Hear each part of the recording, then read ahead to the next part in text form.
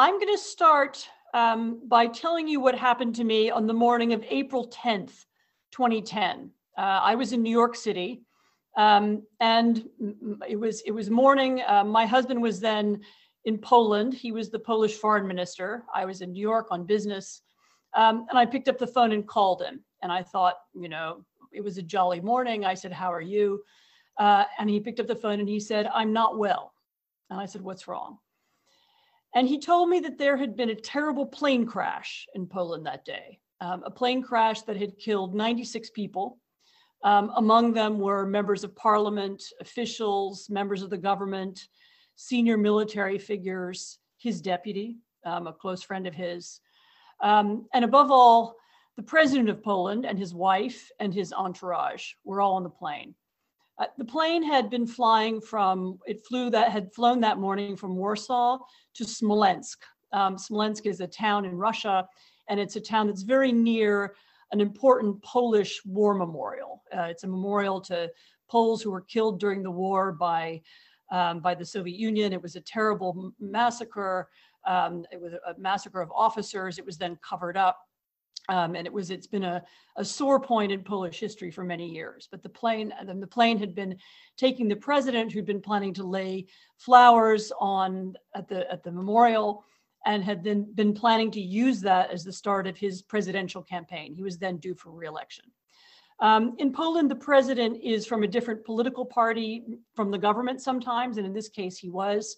My husband was in a center-right party. The president was in a more kind of nationalist right party. Nevertheless, after the plane crash happened, I went back to Poland. There was this feeling of emotional, deep, and powerful national unity.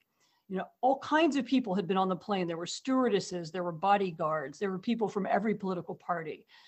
In the days that followed, there were funerals all over the country. I went to several of them.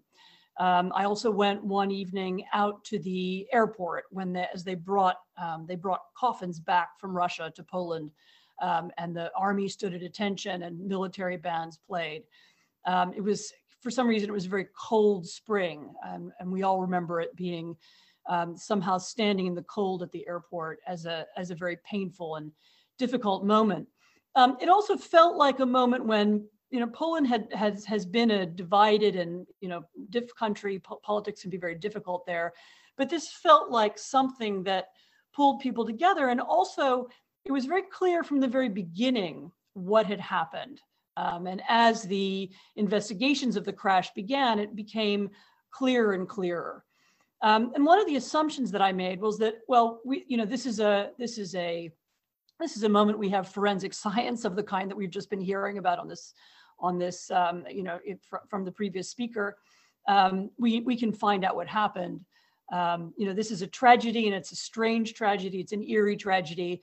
But what happened was that the pilots were landing it wasn't really an airport. It was an airstrip in the forest. There was thick fog.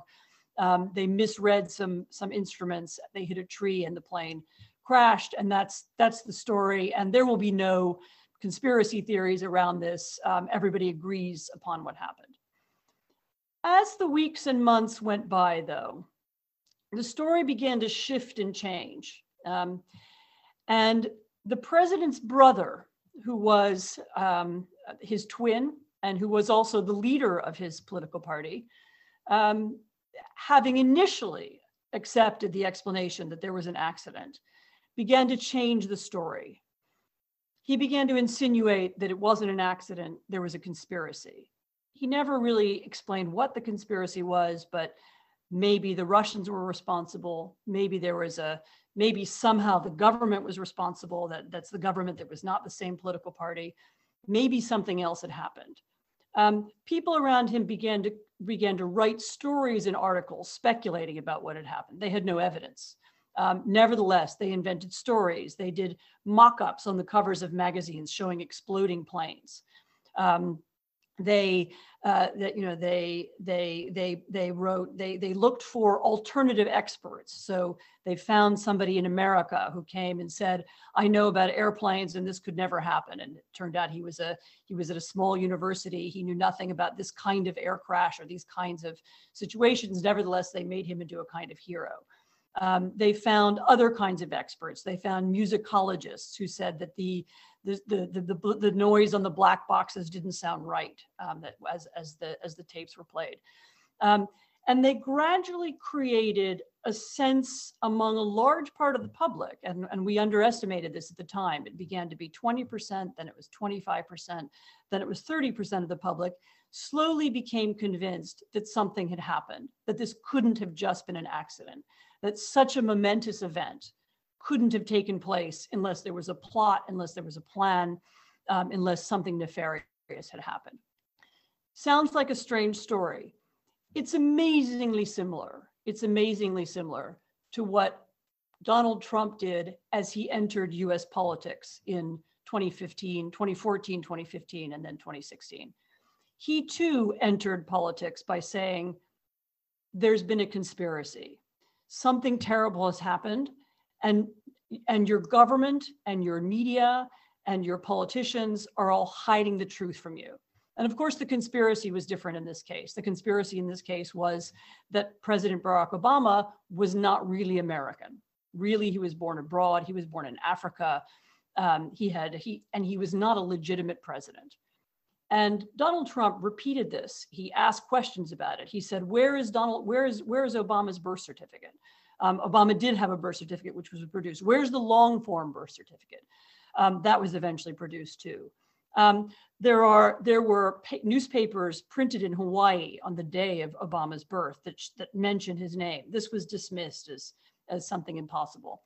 And while he began, he was out of office initially, but every time he appeared on television, every time he could, Donald Trump brought up this theory over and over again. Barack Obama is not a legitimate president.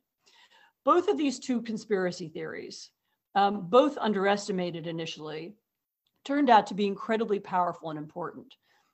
In Poland, the president's twin brother, whose name is Jarosław Kaczynski, who's still now the leader of the Polish ruling party, rode this conspiracy theory to victory in an election in 2015.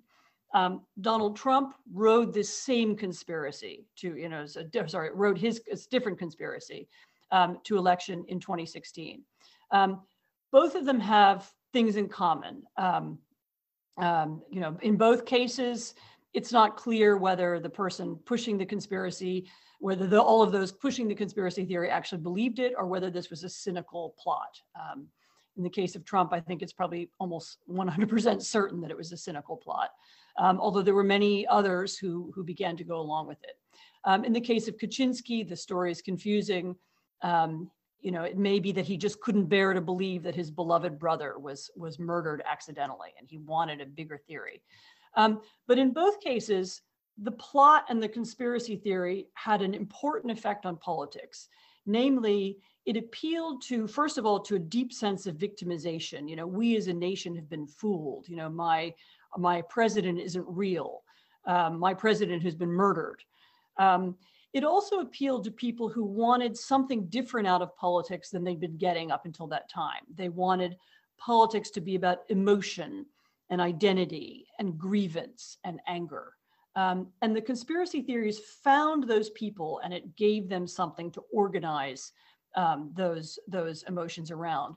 The conspiracy theories also had a really important effect on what people felt about the societies they live in. For if you think about it, if the American president is illegitimate, that means he's not supposed to be president, and yet he is, that must mean something really terrible is happening. That means that the Congress and the White House and the CIA and the FBI and the police and the media and everybody is covering up this terrible story, and they're not letting you know that the president is illegitimate. And that decreases your trust in all of those institutions. By the same token, what does it mean to say that the president of the country was murdered and it's being hidden? You're not being told the truth about it. Well, that also means that the media, the president, the government, the the security services, they're all hiding the truth. They're not telling you what's happening.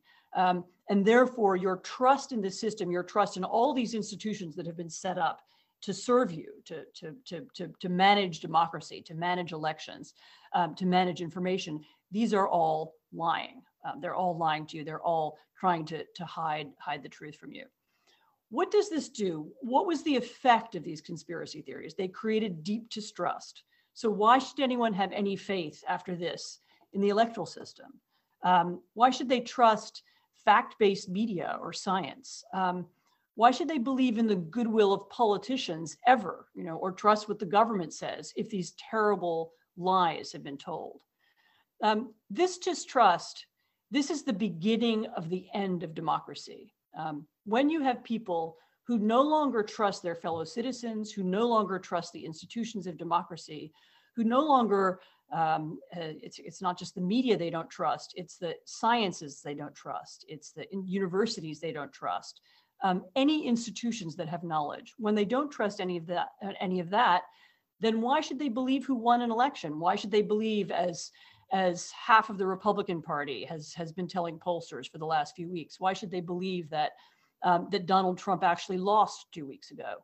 Or in Poland, why should they believe that the government's argument with the European Union is really about gay marriage and not about the rule of law? Why should they trust what anybody tells them? This distrust, this feeling that your society has lied to you and that you aren't really part of it, and that it's not, and that your leaders haven't told you the truth.